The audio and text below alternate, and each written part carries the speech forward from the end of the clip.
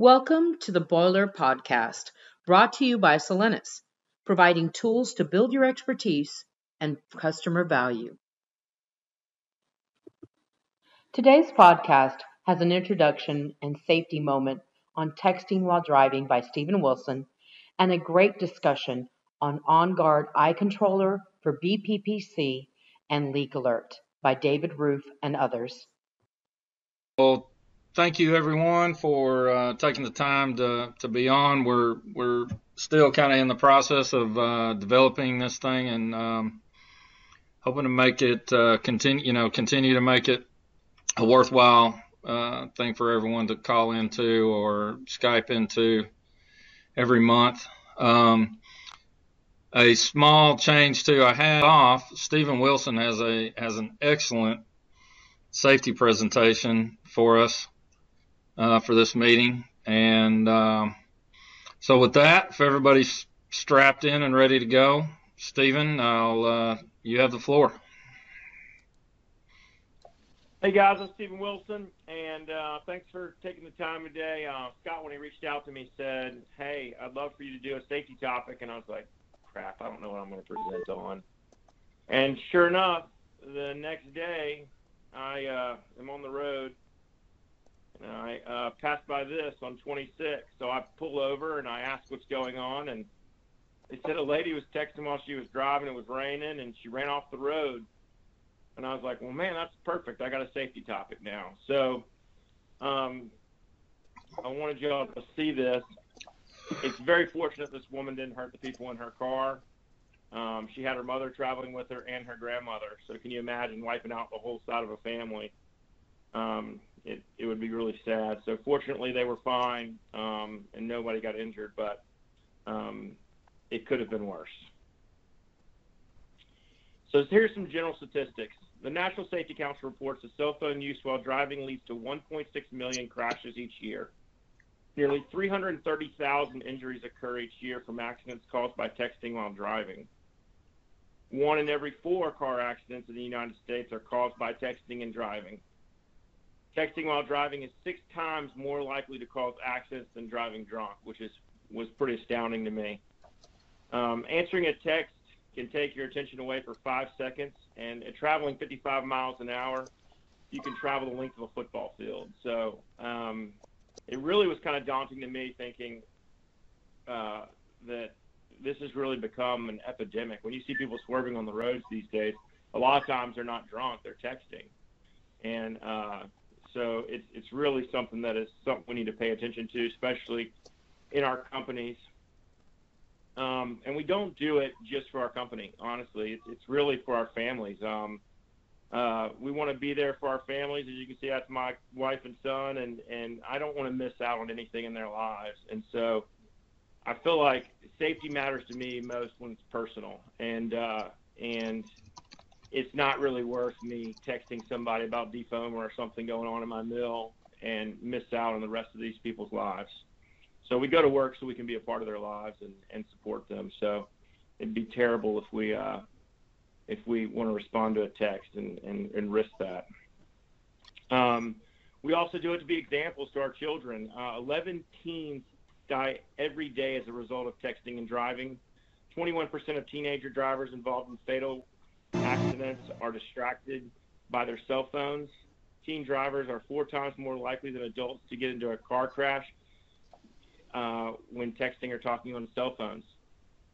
Thinking about that, I mean, your kids are watching you, and as they grow up, and I have a little boy, if he watches me text my whole life, and I say, don't text when you drive, but I've been doing it my whole life, of course he's going to listen, like all kids do. So it's one of those things where we're an example for people. This was from the mother of a son that was texting while driving, and her son was the victim of this. But in a split second, you could ruin your future, injure or kill others, and tear a hole into the heart of everyone who loves you. And in this closing story I have, these are 2 of my best friends. One was a girl that I grew up on the left, Melissa Eustace, and the one on the right, Jessica Fulmer. Melissa Eustace, we did everything together growing up, and the one on the right, I went to Christmas and a prom with. Both of these girls at the same time were in the same car, were run off the road by a guy texting, and neither of them made it. And they were 18 years old. So just another example of the tragic loss, and goodness knows what this guy was texting. So in closing, take the safest route home. Sometimes a swervy road is not always the best road to take. It may take you a little more time, but it's well worth it. Take time to pull over if it's important to respond. Leave your phone in a place you can't reach it. It's so tempting when you hear your phone go off. Man, that's a customer. I need to respond real fast. I've been waiting for this call all day. Put it somewhere where you can't reach it, because it's super tempting to reach down and look at it, and then you've taken your eyes off the road. Also, be an example for your kids and family around you, and practice what you preach. Saying you're too busy is a myth. People make time for the things that are really important to them, so make safety important. So in closing, I just ask that you guys think about that and try to avoid texting while driving. And that's all I got. All right. Great job, Stephen. Does anybody have any questions or comments? David Roof is going to take over our the technical presentation slot today and talk about the OnGuard i and leak alert. So whenever you're ready, Dave, take off. All right. Thanks, everybody. One of the things that we've been talking about over the last several years, whenever the OnGuard iController was made, established, however you want to say it, was how good it is and what all it can do. Well, what we wanted to talk about today is a couple things we've learned from real world experiences. Saying what it can do is one thing, but actually being out there in the field, seeing what it does, we can learn a lot from that. We can pass on and be successful. So today, I wanted to go over a very quick iController overview for those who have not seen it, worked with it, talk about the BPPC, the boiler pH, phosphate control, or in-the-box control, leak alert, which is something that anyone who has been around recovery boilers, high-pressure boilers, when we talk about those types of things, it's very important to be able to identify a leak. And whenever we talk about blurback standards, they're always wanting to know every time there's a leak, how was it identified, what did you do, things of that nature. And then, one of the most important things is the learning and recommendations. So we'll go through this. There's two sections to stop and ask questions. If you have any questions, let me know. So starting off, talk about the iController. What can it do? For those of you who have seen it, then you're familiar, but those of you who have not, on the right-hand side is our iController. It is the most advanced system out there that I've worked with. I've worked with different types, pace setters, other types of things. We've all heard of 3D TraceR. iController can do some pretty cool things. One of the things that it does that no one else does is it will implement performance and knowledge-based corrective actions. We're not talking about measuring or just adjusting based on flows. We're talking about measuring real residuals plus keeping in the box, plus looking at in water, out water, steam, all those different types of things. So we'll get into that a little bit more. And that is custom algorithms. We've got some really smart folks that have programmed this, and we work with Tom Clay and the equipment group. So they're always supporting this, and it's a game changer, to be honest with you. It can control up to 4 different boilers. So it can control boilers, towers, all different types of things. But the cool part about this is that it's a very easy to navigate with a touch screen. You can access it from the internet, and it's anywhere in the world you can get to it as long as we have connection to it. Another good thing is that DCS and mill-wide communications are limitless. We've had this installed in several different places where it's 4 to 20s or it's digital, analog, all kinds of different ways of connecting to it. So it's very easy to connect to the mill system, and you can send data to it, get data from it, control it, all those types of things. So let's get right into the BPPC part. For those of you who have ever worked with BPPC and you've worked with the old equipment, you could only feed one product at a time. But what we do here is for BPPC, we have an upblend, we have a downblend. Typically, your upblend is your trisodium phosphate, and your downblend or your low pH, lower no caustic, is your mono or disodium phosphate. we design our programs so that it's around specific pressures. Higher pressures need lower phosphate or can have lower phosphate in the water. Lower pressures can have higher. So we have matched pairs, systems that or programs that are designed specifically for a system. And the really cool thing about this system is it can feed both products at the same time. I had a pace setter in a site where it would feed one product, wait, measure, then feed the other one if it needed to. So it doesn't take long for, if you're always feeding one product, for you to go way high or way low on pH, and then you got to chase your tail and get back there. So what does all this mean? If we can feed both at the same time, is we have better response, better control. Real quickly, these are 3 different boxes to show in the box. 95% or 90 to 95% has been the standard for a very, very long time. At the top left, 100% manual. You could be anywhere from 45 to 85% in the box. There is no mill out there right now that you could go to and say, would you run your paper mill or your paper machines between 45 and 85% compliance? They're going to laugh at you. So the industry started doing automation. So with 90% automation, first generation, you get between 90 to 95%. That's better, but still, you go to a paper mill, would you run it 10% or 5% out? No way. So you go down to the bottom when the OnGuard iController was created, 98 to 100%. So that's where now we're talking about really controlling, dialing in our chemistry, cost savings, cost avoidance, those types of things. So we've come a long way in the last 25 years or so. And real quick, this is an actual example that I've seen in a mill very close to me, where on the left-hand side, you've got first generation control. It's still automated, right? But you've got stuff outside the box, high, low pH, that type of thing. You look on the right, and it's almost a dot. You could almost pick a corner of that box and say, this is where I want to dial it into, and you can see how well it controls. So it's pretty amazing how not only is it we're still in the box, but we're able to dial back some of our chemistry if need to, and we can even save some money to the customer. Are there any questions so far on the BPPC or in-the-box control with the OnGuard? Hey, Dave. I have a question. Yeah, go ahead. Go ahead. If you have a recovery boiler next to a power boiler and you put them both on that one OnGuard eye, are both screens able to be visible and it keeps them both in the box? So the runtime screen, you actually have to go back from one to the other, but the OnGuard can control both.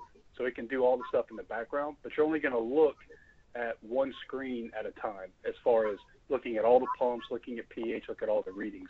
You do have to go back and forth. So no, you can't have both on one. And the screen is not, it's like, 8 inches or something like that? So it'd be kind of hard to fit 2 on there. But if you're putting it up on a computer inside the powerhouse, can you have them both up? You see the same thing. Well, you see the same thing on your computer. If you have a computer in the control room, it's the same screen. You'll see the same thing. Yeah, it'd be the same thing. So it's just a mirror image. I got you. All right, thanks. Hey, Dave, could you go to the previous slide? Yeah. Yeah, so that's amazing control. That picture on the right is, I've never seen anything like that. That's incredible. So I got to imagine, to get that kind of control, the customer system has to be capable, right? So yeah. I would imagine that, I mean, even the graph to the left, the customer system's got to be capable to spend that kind of time in the box. So does the OnGuard eye, if you're not getting that kind of picture on the right, but you know the OnGuard eye can do it, does that then help you find some special cause or common cause variations in the customer system that you can, go find, identify, get fixed, whether it be,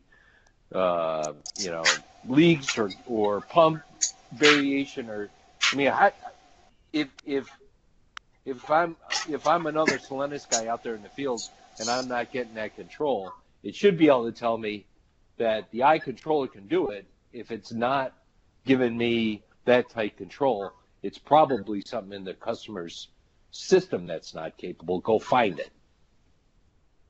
Yeah.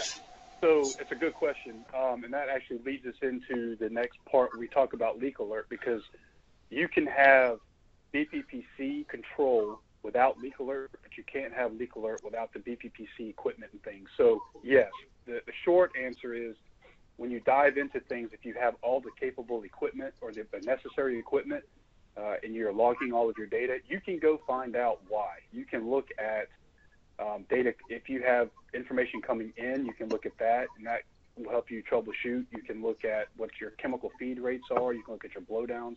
So there are ways to troubleshoot outside of just your normal thinking. All that data that comes in, and you can look at it, trend it. So yeah, you can figure out. It's pretty powerful.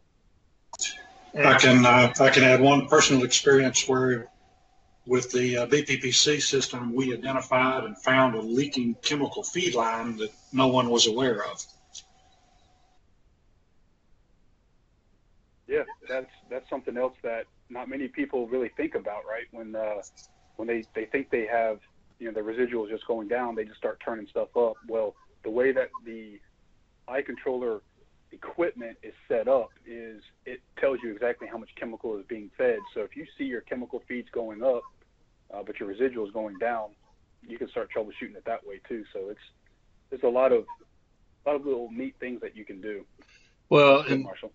And that also kind of segues into David Roof, doesn't it? The fact that we're running both water mass balance and chemical mass balance, right? So if only the chemical mass balance is going Mustang on you, and the water, in other words, if the feedback from the iController is showing chemical feeds going up as a response to residuals going down, right? That could mean a leak, or it could mean that you've got a busted chemical feed line. But if the water mass balance as a redundant system is telling you everything's okay, that may lead you towards, hey, maybe I do have a leak, as opposed to if you have an indication on both the chemical mass balance side and the water mass balance side, that's a stronger indication that you should be leaning towards the leak indication, right? You are 100% correct. And so we'll get into that here in just a second. So that is a perfect segue into the leak alert. So for anyone who has not dealt with leak alert, it is exactly as it sounds. It's leak detection. It is a leak alert system. What we do, though, is we use two different ways of doing this. We have a water and we have a chemical. So as Scott was just saying, well, why do I need to have both? Well, we live in a world where there's no one single piece of equipment that is accurate 100% of the time, whether that's a flow meter or a pump or any type of drawdown system. So an analyzer. Leak alert does both. The analyzer. So you got water mass balance, that's using all the inputs, the metered inputs: feed water, flow in, flow down out, steam out, soot blowing steam, temperation water, all those types of flow meters.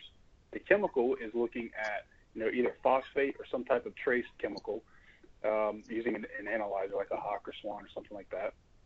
And then it actually tells you how much chemical you're feeding, whether it's through a drawdown assembly or a flow meter you see down here at the bottom. I've used both. Personally, I like the flow meter a little bit better, but that's neither here nor there. But the bottom line is we're doing two checks. We're not just relying on one. We're kind of cross-checking ourselves. And what this does is whenever we start to see a variance in how much water is going in versus how much steam is going out and how much blowdown is going out, as that variation gets bigger, we might have a leak. If chemical going in is not giving the residual that we expect based on what the concentration of the phosphate or something is in our product, as that gets bigger, we might have a leak, and it tells us. So, we go into the next slide, and it's not just one point in the boiler. This can look at everything. So we talk about looking at economizers, superheaters, boiler wall tubes, screen tubes, which I've seen personally, floor tubes. It can look at all of that based on the mass balance around the entire system. So a lot of work goes into this up front, really understanding your system. But once you understand that system and you have all that data put in here, I've seen it calculate down or find a leak down to less than 8,000 pounds per hour. And Marshall or Scott, you guys might know exactly what that number is, but it is amazing how low it can go as far as finding a leak if you have the right equipment, as Dave was saying earlier. So again, with the chemical mass balance, same type of thing. It's Barry Clanton. I just wanted to point out, and you might want to mention that when this system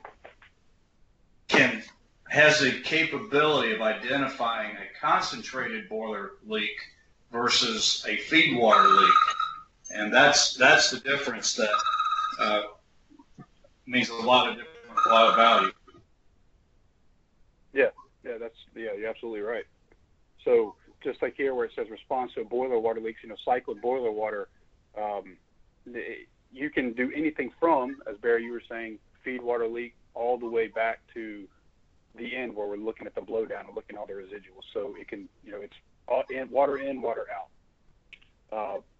The one caveat here is the only way you get a true leak alert system where you have water and chemical mass balance is if you have an analyzer for your chemical. So I have here phosphate analyzer because that's what I deal with mostly, but if you don't have an analyzer doing your test every 10 to 15 minutes continuously, you can't do chemical mass balance. No operator does a test every 10 to 15 minutes.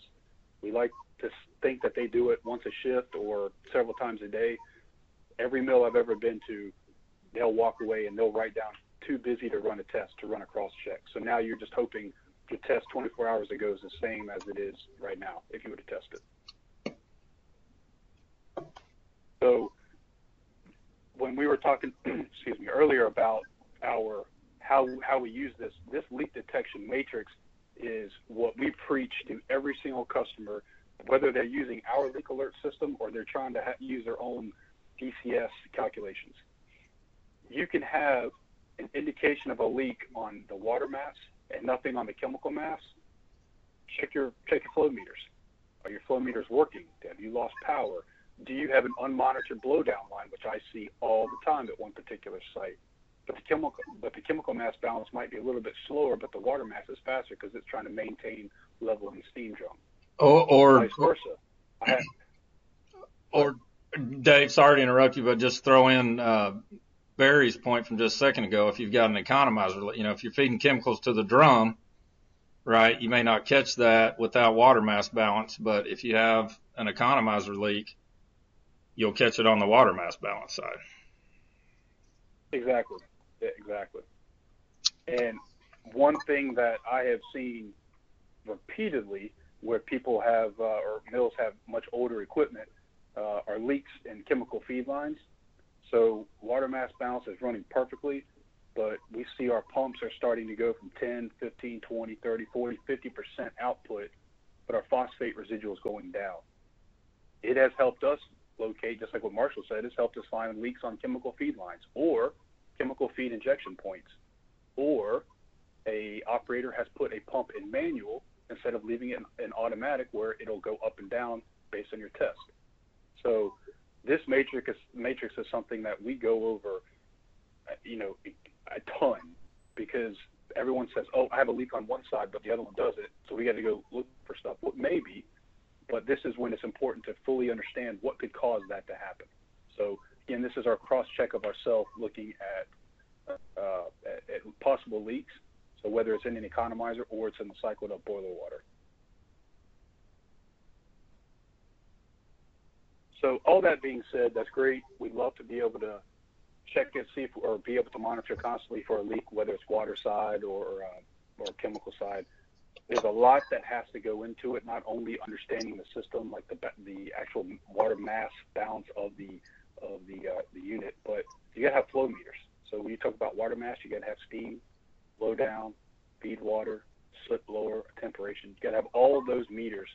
So everything going in, you gotta measure. Everything coming out, you gotta measure. Same thing with the chemical mass balance. You gotta know how much you're blowing down. You gotta know how much chemical you're feeding, which I said earlier. You can do it with either drawdown type units or you can do it with flow meters. And you gotta have a chemical that you can trace with an analyzer, like a Hawk or Swan analyzer. If you have all of those pieces, then you can run this. And if you have all these pieces and they're working or not working, you can do troubleshooting to understand why you're not getting in that single point of in the box as it was stated earlier, instead of having that shotgun look. So all of this equipment is needed to run, but it's also used to troubleshoot why you're not bringing your percent in the box to that one single point and being able to save headaches or saving money for that matter. Hey, David, what's the typical cost for a mill, say one recovery boiler, to put in a reliable blowdown flow meter and a phosphate analyzer? A phosphate analyzer, now, and we're going to get to that part too, a Swan phosphate analyzer can range anywhere from 10 to 20,000. I think the one I've quoted recently to a site was about 15. So the cost of that is about 15 to the customer. The cost of installation, I've heard anywhere from 2 to 3x, right? When you have to talk about MOC changes, running wires, and all that kind of stuff. So let's figure 45 to 50,000 for that piece. The blowdown flow meter itself, I honestly, I can't tell you, because that's when you get into engineering for the mill, where the blowdown line is, if they have to cut line, if they have, or if they have a place that they already have one, they just have to replace it. So that could be another 50,000 too. I know when I talked to a recent customer who has 4 boilers, wants to do all of them, and they were looking at doing 2 at first. OnGuard controller, all the pumps, all the skids, minus the blowdown flow meter, each boiler was just over $100,000. But that's feed, skid, and everything. So I'd say somewhere in that range of $100,000 is probably pretty good estimate. Thank you. No problem. All right, so when we start talking about monitoring leaks, everyone knows about false alarms. You can have an alarm, oh, we have a leak. That's when we have to start looking at how sensitive our system is. So what you see on the screen now, this is what an operator would see. They would see 2 bars. They'd see half of it on the left is green, half of it on the right is red. You have a chemical mass and a water mass balance, assuming you have all the necessary flow meters and equipment.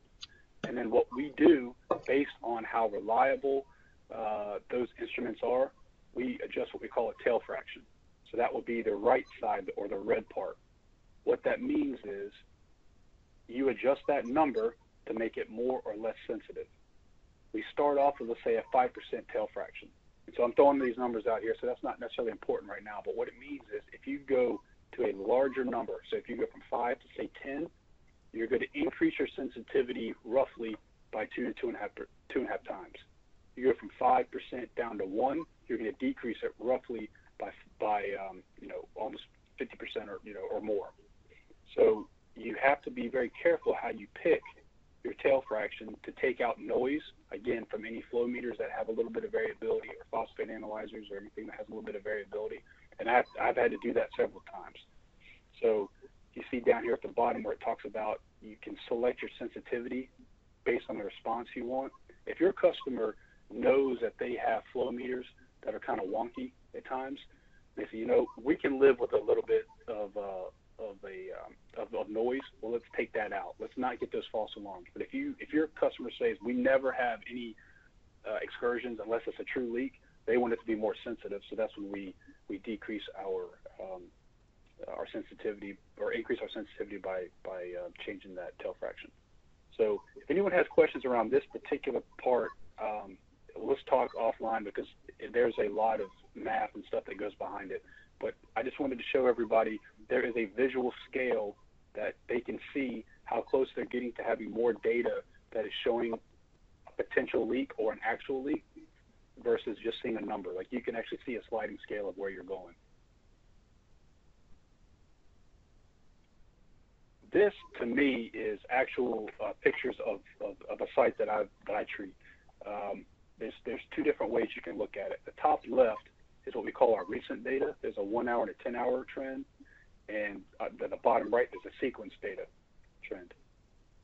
The top left is very, very good when you want to see what's going on with your system. It actually tells you what your actual phosphate and your phosphate residual is based on the test, and it tells you what your predicted is.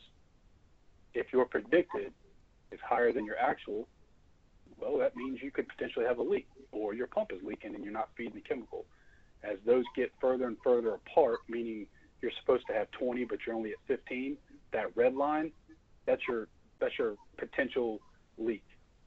As it goes up, then you're getting closer to getting an alarm. You see that pink box at the top, that's where our tail fraction is. I can lower that tail fraction or make it more sensitive, so smaller deviations are going to get picked up and give me an alarm. It's easier to see that if you look down at the bottom right. All of those dots are 1 hour averages. So you see any dot that's in that upper pink or the tail fraction range, we actually get an alarm. It tells us you have a chemical mass balance alarm. So we start looking at things. We start looking for leaks on the pump. We start looking at how much chemical is being fed versus what normally is being fed. We look for blow-down lines that are open, all those types of things. You can get the same thing here on the water mass balance. Now, this particular site I have, their actual flow in versus predicted is pretty dead on all the time. But because it's dead on all the time, we have to adjust our sensitivity. So if we do have a slight little blip in the way it's operating, we don't get too many false alarms. So you look down here at the bottom right. This is before I changed anything. So you can see the more sensitive you have it, based on how accurate your equipment is, you will get alarms if you have a blip.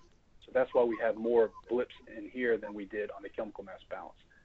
They like that because they know it's more reliable. They know their phosphate analyzer is not as reliable. So, this is a way that we go and make sure we don't have unmonitored blowdown lines open, or that our equipment is scaled properly or working properly.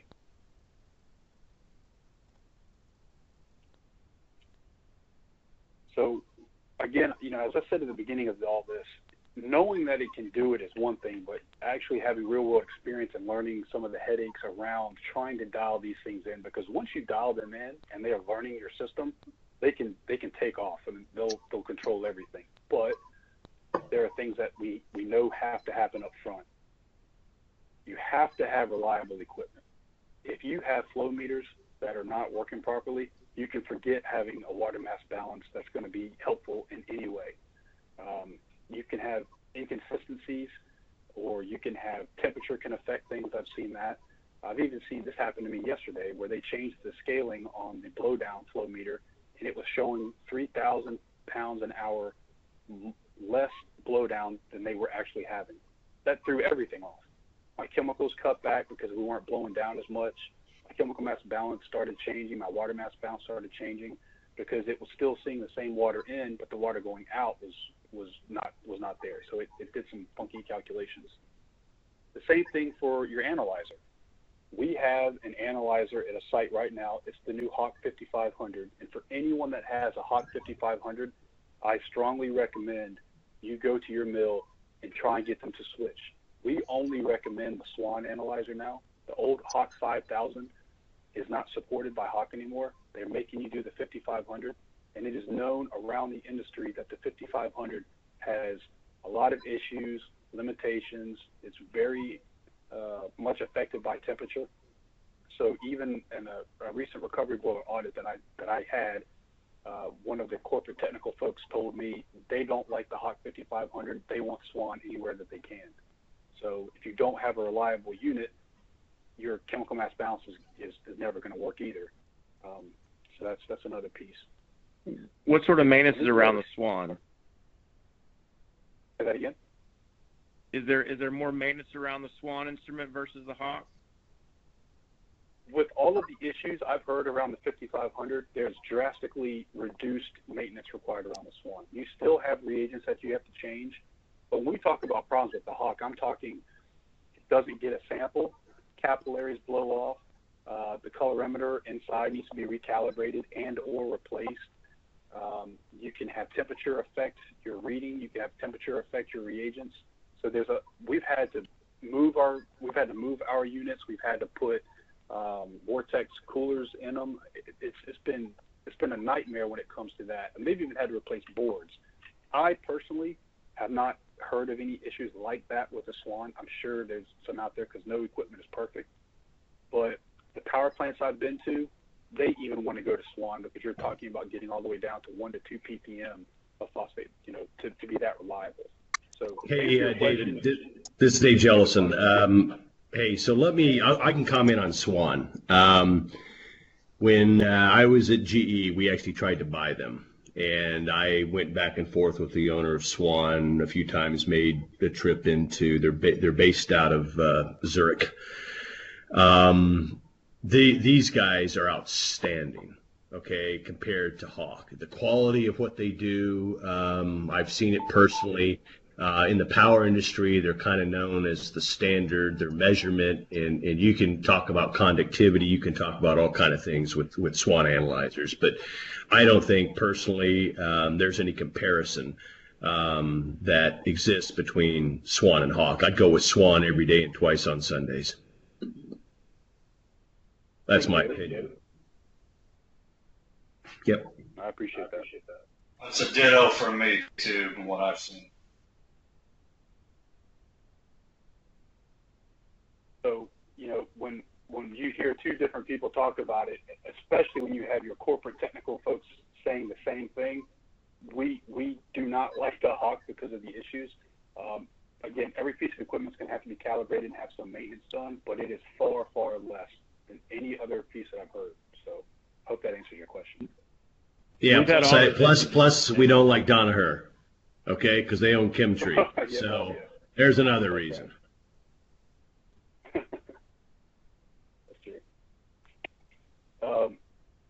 The last bullet on this slide talks about leak alert is only as accurate as the data that's sent to it. I can't say that enough to anyone on this call. I can't say it enough to any of our customers. Our calculations or our equipment is all based on our feed equipment being reliable, our drawdown equipment being reliable, and their monitoring equipment to be reliable. Remember, this is their equipment. They own the analyzer or they own the flow meters, right? So if they're giving us quote unquote junk data in, our system is going to take that and it's going to respond.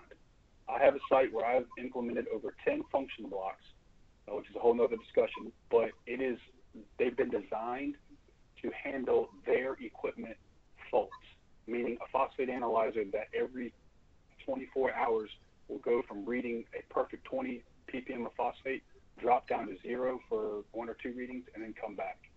So what do you think that does to your chemical mass balance? It makes it go haywire.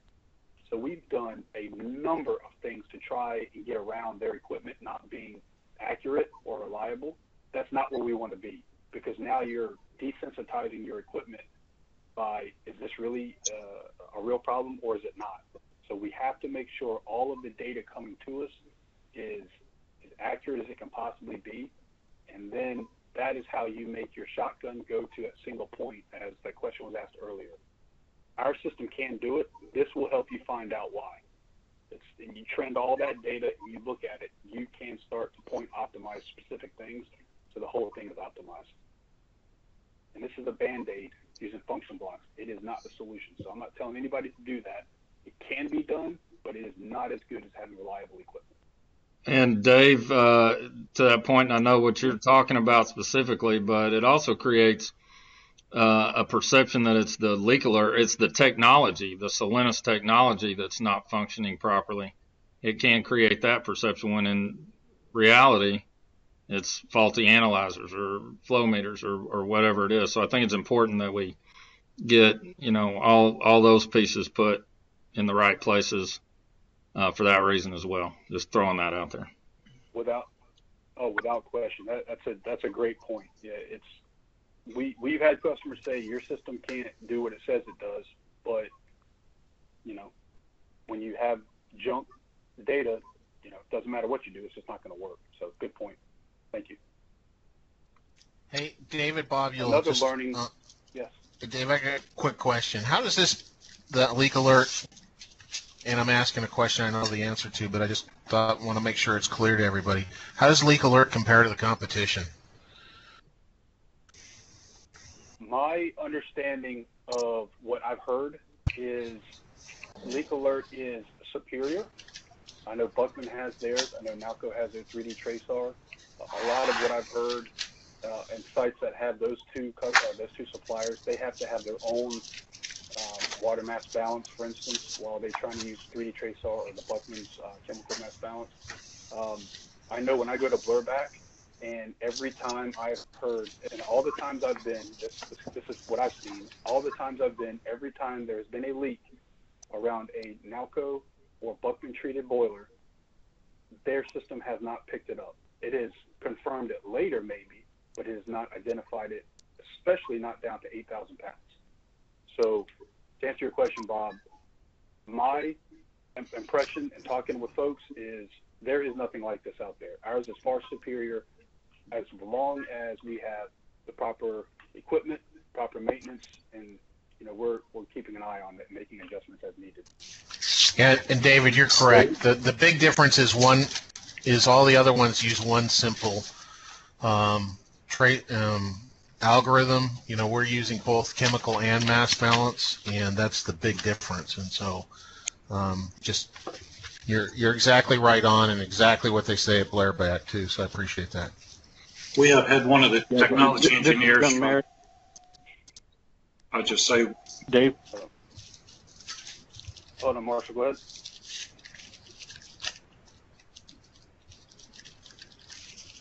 Who's asking a question?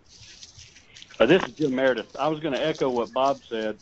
I sat in a meeting, a technical presentation meeting at Georgia Pacific, and Carl Morency, who heads up their group, basically said that, in his opinion, what he's seen of our controller, the OnGuard iController, that it's the best in class out in the industry right now. And Susan Childress with IP feels the same way. Jag told us in the meeting in Memphis that he felt like our boiler controller, the iController, was a best in class element. Right. I'll chime in too as a former Nalco guy that when we first came out with TraceR, we had to tune the sensitivity way down because we had so many false alarms that people were taking it out because it was aggravating.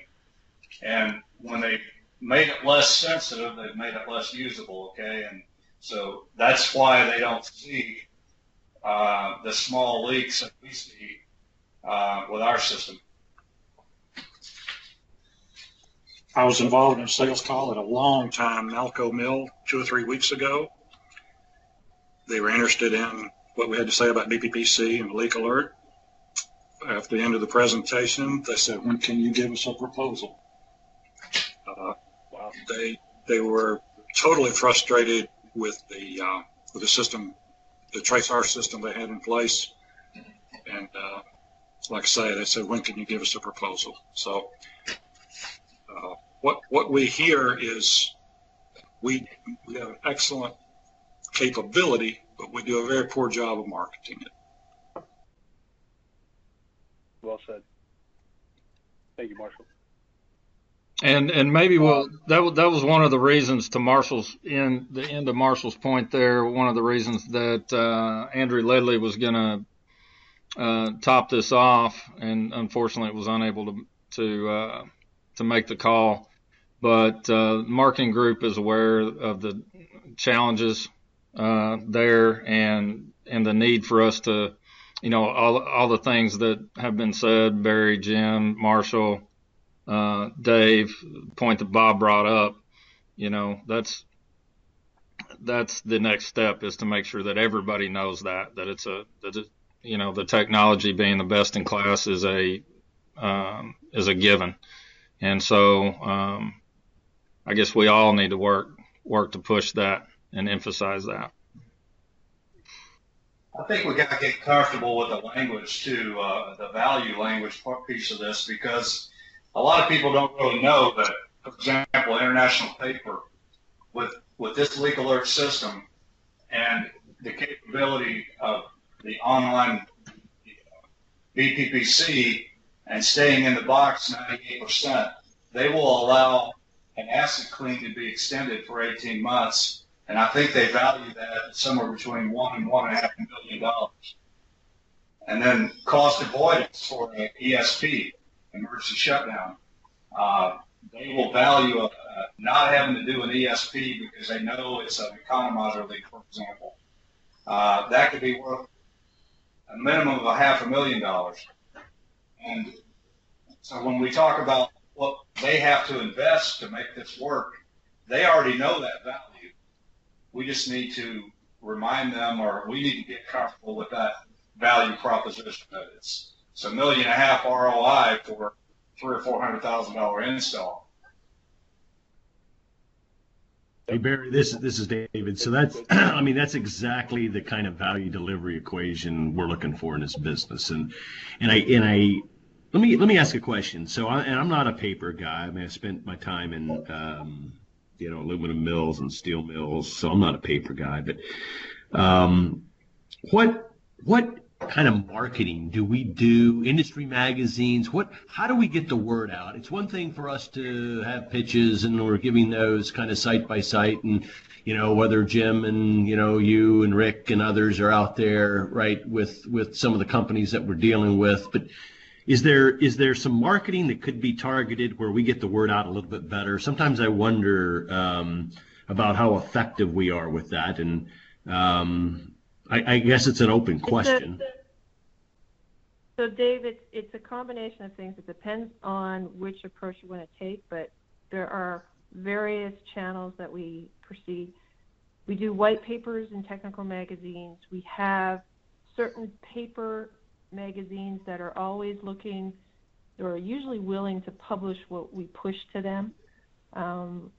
When we do like PaperCon, TissueCon, places like that, we highlight any white papers that we have them on hand, and they're part of the marketing lead up to the show campaigns. Some of the other things, and I've talked to Katie a little bit about this too, because to get a little bit more airtime and more strategic focused marketing to the water piece of pulp and paper, looking at emails, we do Twitters, we do LinkedIn stuff, but is there a way to do kind of targeted emails, targeted mailers, that kind of thing, outside of what we typically do through publications and magazines and trade shows? Okay. I'm asking an open question, so I just don't know. I don't have an opinion one way or another. When we've got a value proposition like this, and I do think it's an outstanding piece of chem feed and control equipment that has value. How do we make sure that we've got the message broadly out there? And I don't know what's the feel from the team? Jennifer, I know you're right. Hey, so we're doing something right now. What's the feel from the team on that? What do you guys hear on the ground? Hey, Dave, it's Tom Bernard here. I'm just thinking about this from another angle here. About in my role as learning leader, I get contacted a lot by people trying to get my information to make a sales call on me for learning stuff and other things. And the only thing I'll give my email out for is if there's enough value in something, even though I'm expecting a sales call, I'll still sign up. And usually the things that get me are sign up for a WebEx or a Skype type training session on effective sales training, but it's not given by the sales training company. It's given by like somebody from Harvard. Study was done into like sales.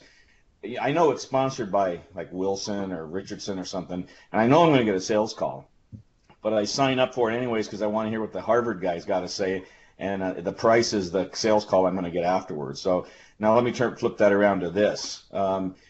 If we've got some big value win stories, is there any way to do a kind of, attend hear about the importance of boiler control and how much money you can save given by one of our customers or given by somebody from a society or something?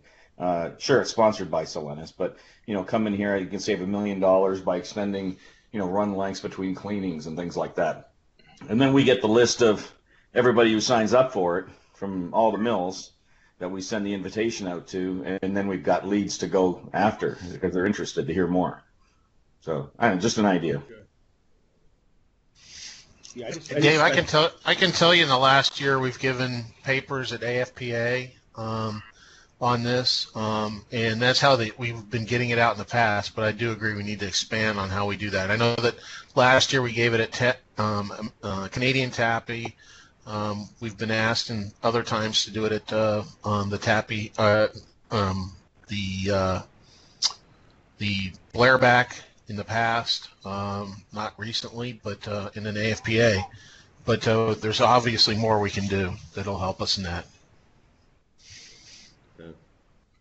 And so you know, Dave, as well as I've asked Andrew, because it was something that I think last year we realized that there's an opportunity, especially on the OnGuard i, to sort of revive it and relaunch it and put the package around it to go through again, because there's a group of people in our organization that know it well and are intimate to it, but we've had so much change with new people that it's time to kind of refresh it and basically relaunch it like we had, like we did years ago. So Andrew's got that on his priority list to kind of kickstart that and get it going.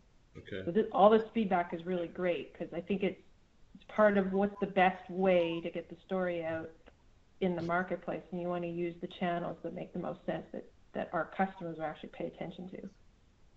And I guess that's really my question. We've got a lot of stuff to do on training and value and across the board, right, internally. And, at the end of the day, that's what we sell. I mean, that's our product is the person that's there, and we're arming them with chemicals and chem feed and control equipment. And I guess there tends to be differentiation, if you will. Same thing with OnGuard 3B. Okay, differentiation that exists, and I know it because I spent a ton of time in chem feed and control and had, frankly, all of GE Water stuff and led that business for years.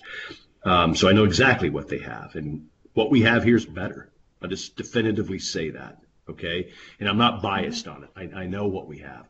And then I just think, and I'm talking to Nalco people, and they have, and just in various capacities, and they have no idea.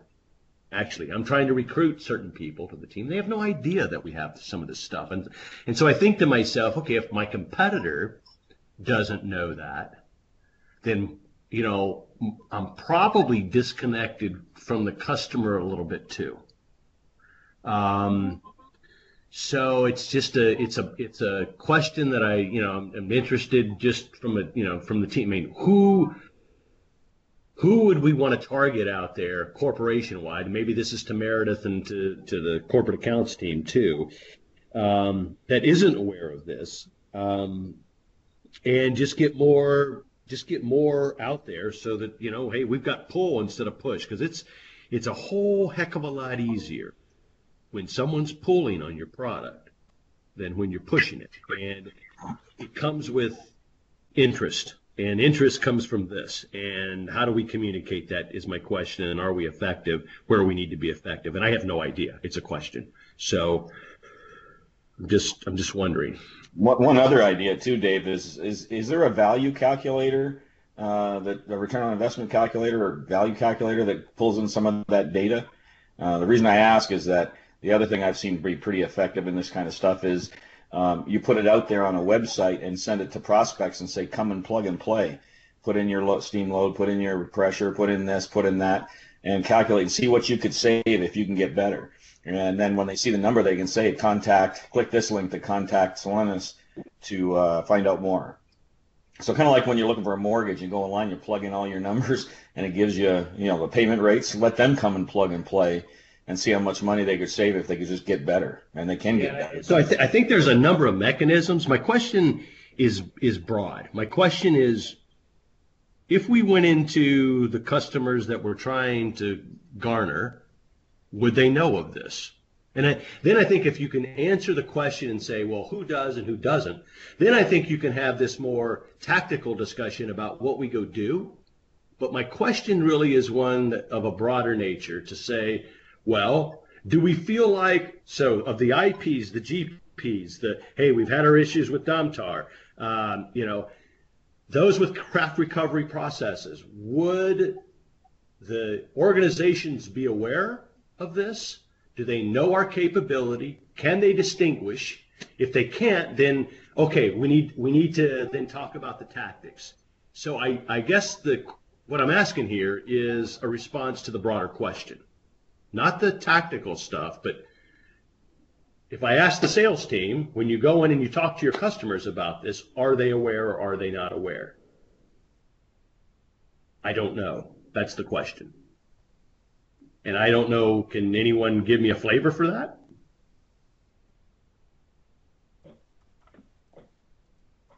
I think that I'd say there's an awareness, but there is. I'm sorry. Go ahead, David. What Weyerhaeuser? So we had all the business at Weyerhaeuser, and we installed these at all the Weyerhaeuser sites. Yep. Mine happened to be the first. IP knows about this. WestRock has Demopolis, which Jeff Doggett. Anyone who wants to talk to someone who knows how to do these as well, Jeff is one of them. WestRock knows about it. GP, I know that Jim Meredith has had conversations with GP about all this stuff, and I believe at some point GP said that we don't market as well. So yes, people know about it, but I would venture to say that not as many people on the ground know how to market it or sell it as well as some of our competitors do. Yeah, that would be my impression. Yeah. This is Jim Meredith. Where we have corporate presence in some of these corporations, I think those corporations know more about it than the others. For instance, like graphic packaging, we haven't had a strong corporate presence, so they don't know about it. They didn't know about it. IP knows about it because most of the mills, in fact, almost all the mills except for 2 that we have this controller in it. Georgia Pacific knows about it because Carl Morency's seen it at a couple of sites and thinks this is great. So in the feedwater audits, these corporate technology folks share that information with the local sites. Now, not all the GP mills will know about it, but most of them will. WestRock, I would say that the WestRock mills where we have it in, they have and those people have been promoted to other mills. They will carry that knowledge with them, but not all the WestRock mills know about it. And Resolute, they know about it at the corporate level, but the corporate level hasn't had good influence over the mill sites. So a lot of the Resolute sites don't necessarily know about it as much as the IP and GP, where we've obviously had a concerted focus to drill this into the technology group. So the corporations that have strong technology groups, we can work with them, educate them on this tool, and they can spread it to their sites. But I think that's probably what we're already doing with most of the sites, with most of the corporations.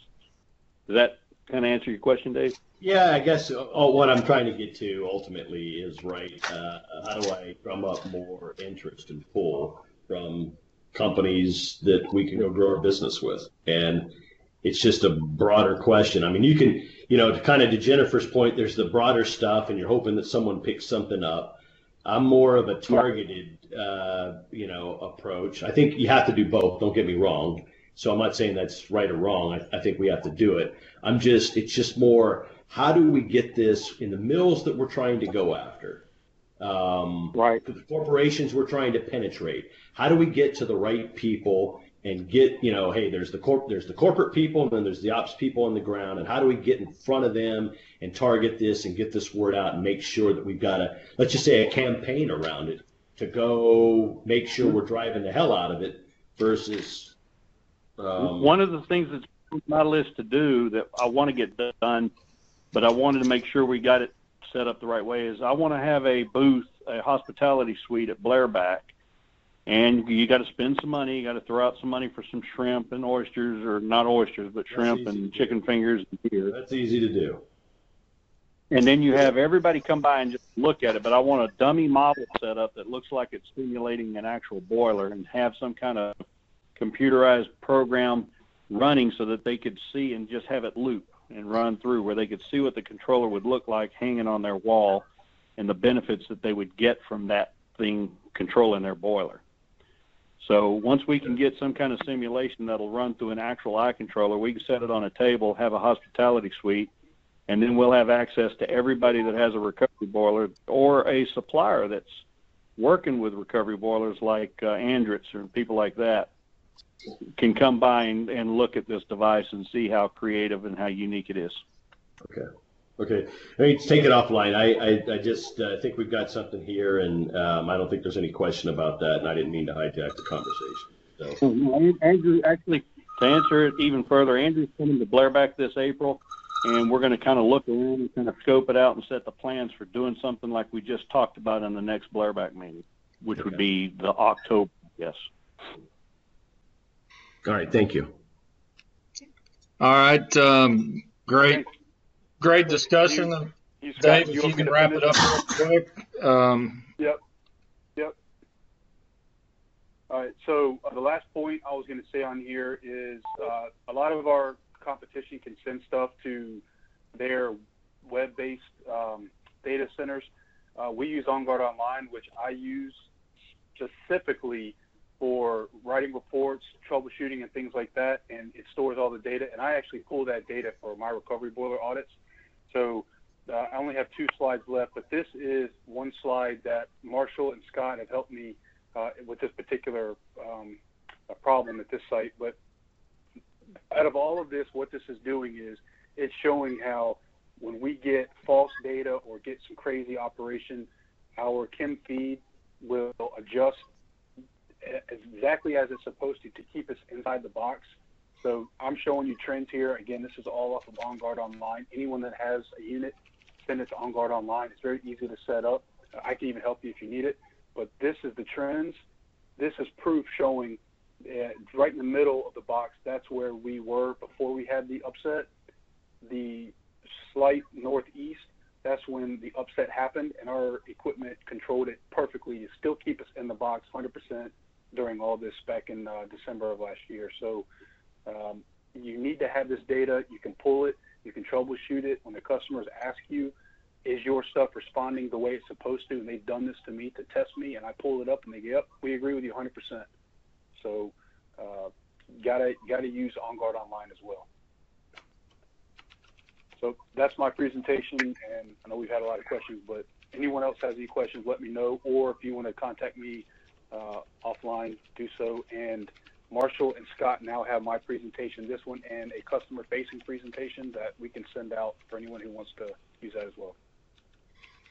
All right. Hey, Dave, this was a really nice job. Really, really nice job. Well prepared. Thank you for this.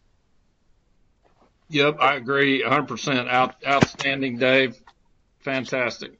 Also, I sent out a note here a couple of weeks ago, probably, about the SharePoint site that Joe and I created. Thank you, Joe, for all your help in doing that.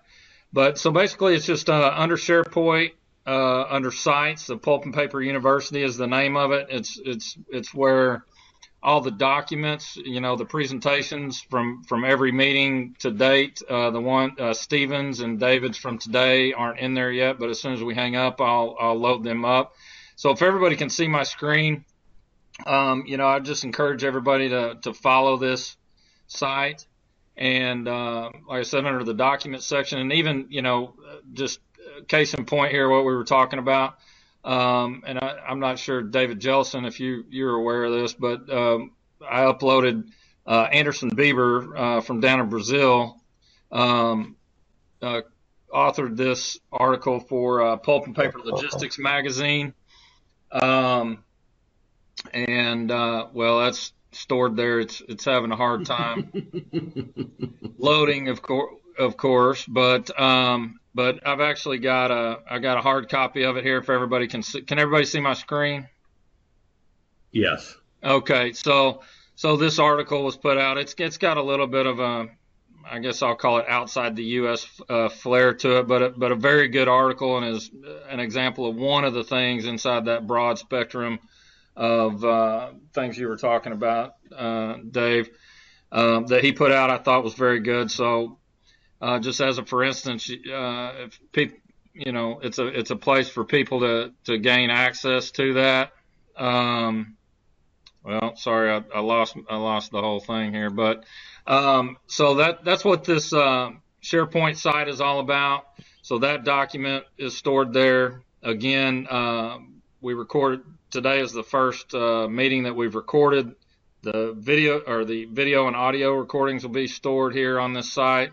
Updates, as you can see, I knocked off Andrew and said Anderson was going to talk, but of course that didn't happen either, kind of last minute. But anyway, I just wanted to make sure everybody is aware of this site, because as time goes on, I'm planning on, or I say we team, we're planning on, developing this a little bit further to make it easy from a quick link standpoint for training. Specifically, Marshall and I discussed that just this morning about using this site as maybe a place to put a lot of stuff in one place for all of our field sales reps to access specific training documents on calculations, inspections, best practices, all those sorts of things, as they relate to the pulp and paper industry specifically on this site as well. So anyway, that's all I have. Unless anybody has any comments, I appreciate those of you who are able to stay over an extra 12 minutes. But I think we had a great discussion today, and I appreciate everyone's contributions and comments. Thank you for attending the Boiler Podcast. We hope that you found the information useful. Please be sure to check the technical training site within IWT for any other resources and information you may need.